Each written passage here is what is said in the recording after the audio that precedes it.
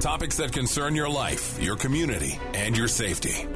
This is 5-0 Info on Arizona's news station, KTAR News 92.3 FM. Here's what you need to know.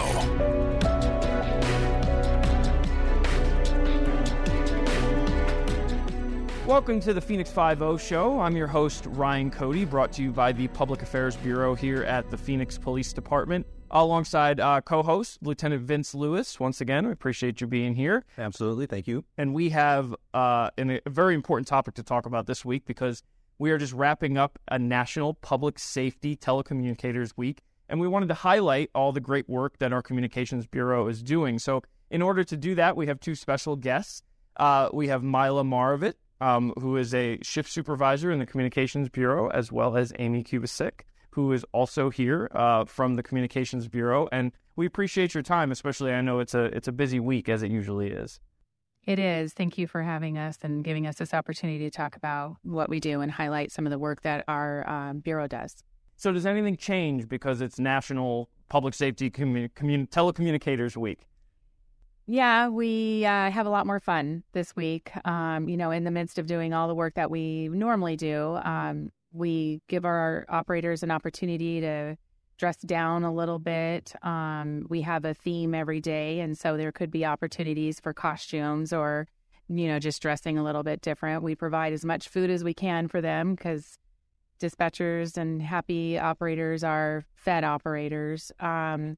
We have games that we play throughout the day, and, just try to make it as lighthearted as possible and recognize the work that they do, make them feel special because they have a difficult job where they're, dealing with some very serious situations. So as much as they're dealing with that, we want to also help them understand that we appreciate them, that we recognize the difficult job that they do, the service that they provide, and the sacrifice that they make on a daily basis. Yeah, and an incredibly important job as well. We appreciate all your hard work. Amy, can you tell us about how many 911 calls this bureau takes every year? Yeah, we take a little over 2 million calls a year. And so they take Crime Stop calls and 911 calls. We're the fifth largest city in the nation, so we do have a high call volume. Yeah, and I was reading about 240 million calls nationwide. So to hear 2 million in just Phoenix alone, you can really get a gauge on how large of a city we are. Not all of those calls end up with an officer responding to a location, though, too. You folks handle some of that right off the top with your knowledge and experience, correct? About 70% of the calls that come in, we deal with. We don't send officers out. We either refer them off to other resources that they may need, and it doesn't warrant an officer actually being sent out there. So about 30% is what actually are getting through for officers to respond on. So when I came on in 1998, and I started as a police instructor in 2003, but one of the first topics I started instructing was crisis intervention, helping officers connect with resources in the mental health community. We also partner with a resource at the Communications Bureau. Is that correct? Can you tell us a little bit about that? Yes, that is correct. We have always partnered with the crisis hotline, but in 2019, we made a very concerted effort to try to recognize more of these mental health-related calls that maybe an officer does not need to respond on. A better resource would be a mental health specialist, and so if we can work through those calls, our operators ask specific questions about mental health. They want to make sure, first and foremost, that the situation is safe. So they'll ask about weapons. They may ask about any crime that has been committed.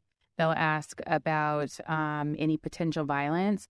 If all of those answers are no, then we can start thinking about, is there a better response? And that could be a mental health response. So we do transfer over to our partners at the crisis hotline a lot of the calls that will qualify just as a mental health related call, get them over to the specialist, get them over to the person who can spend more time with them than our 911 public safety emergency operator would. They can take some time and really figure out what the need is for that person. So yes, that's very important work that we're doing. And we're seeing some good success with it. You want to connect the caller with the proper care and the level of care that they're going to get. So many people call and we say this a lot, on their worst day of their lives, they don't know who else to call. So they call 911 and the first responder that they speak to is actually over the phone, and that's you all. Correct. 911 kind of is just the catch-all for everything. As an operator years ago, I would take people who were having plumbing emergencies. I mean, people just don't understand sometimes what 911 really is for. We look at it as police emergency, medical emergency, fire emergency, and we're even looking at it as mental health emergencies now, recognizing that it's not a police officer we're sending out, not a firefighter we're sending out, but we could use the resources of the mental health professional. We talk about like the evolution of this business and public safety. So what that's providing new services in the last several years, and what you're saying to provide mental health services as well, but also just where these phone calls are coming from. So maybe 15 years ago, you talk about everything coming from a landline. Now most of us are walking around with a cell phone. So are there any challenges involved with your calls coming in from a cell phone as opposed to a landline?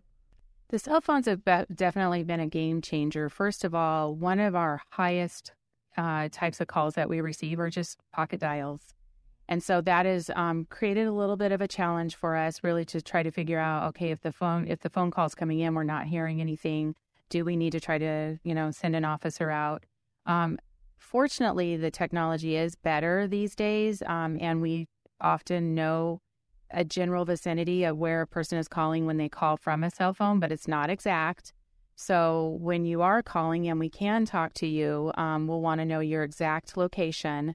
The technology for the cell phones, they hit off of cell towers. And so it'll hit kind of the closest cell tower.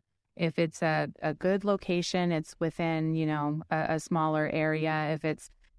Or it could be just showing us a very large area and we won't know where you are. So it's very important for you to try to tell us first thing, where is your emergency? And that's how we answer the phone. As a matter of fact, 911, what's the location of your emergency?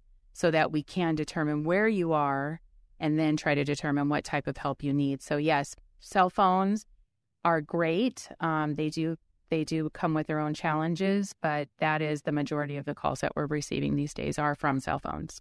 Along those lines, Amy, what kind of advice could you give someone who's going to be calling 911, how they can help you make the situation go a little more smooth? Just be prepared to give your location. So when you're in an emergency, it can be really difficult to be aware of where you're at. But if you can take a second and think about where you're at, think about the address. If you're too frantic and you're at a house, looking for a piece of mail is a good way to see that address and put it back in your mind and be able to share that.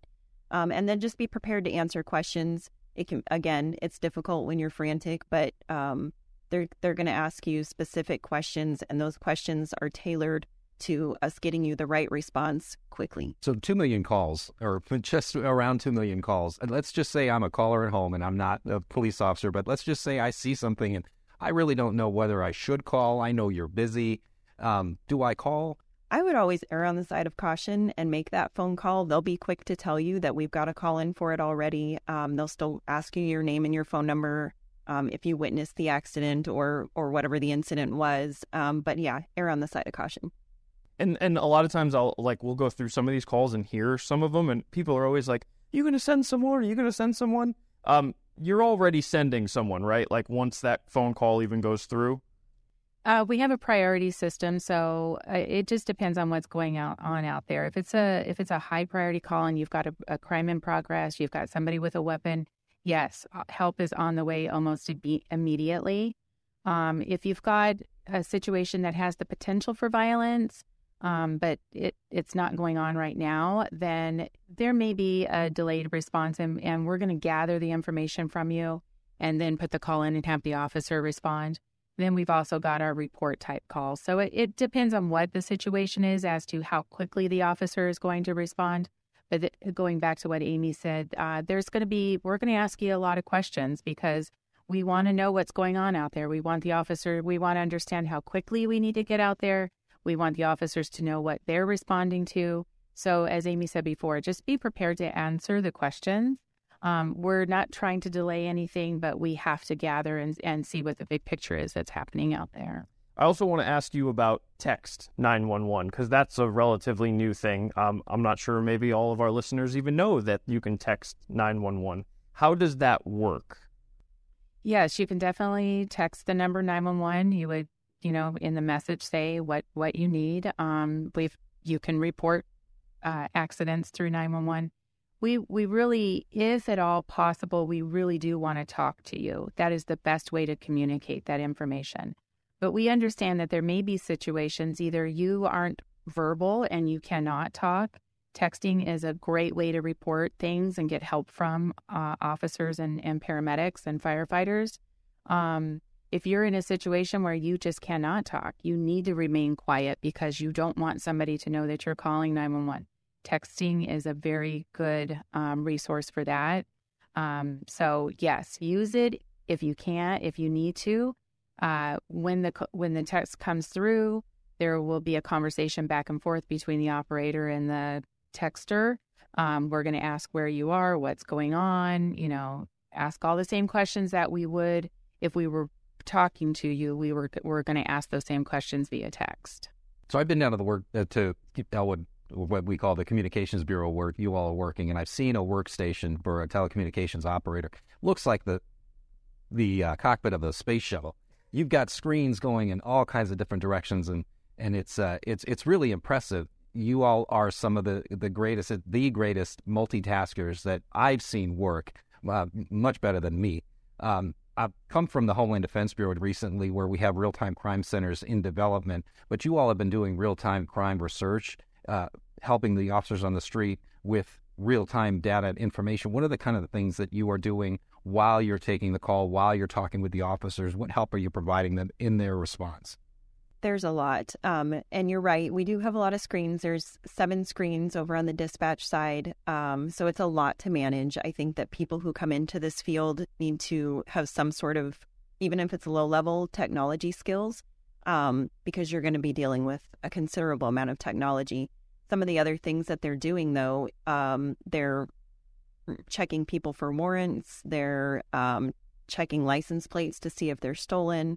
They're calling responsible parties out for alarms or any number of things, houses being broken into, businesses being broken into. So they're managing the phone, they're managing the radio if they're a dispatcher, and they're managing everything that they're doing on the computer. So they also have to be responsible for looking at the status screen, which is in itself, it's very confusing to look at if you don't know what you're looking at. I will say, though, that we will train you to be very efficient in your job. So if you don't feel like you don't have that skill, obviously people don't come in with it, but we have a 10-month training program, and we will give you the best of the best training.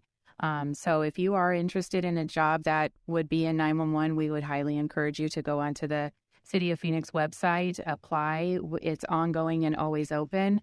It's a very good job where you can help the community and feel very fulfilled in what you're doing. Definitely very important. So we appreciate your time, and happy National Public Safety Telecommunicators Week. It's a mouthful, but you guys are great at talking and making sure that we are safe as a community. So for Lieutenant Lewis, Mila, Amy, thank you so much. Thank you. You've been listening to 5-0 Info on Arizona's news station, KTAR News 92.3 FM. For more about Silent Witness, go to silentwitness.org. That's silentwitness.org. Or call 480-WITNESS. That's 480-948-6377.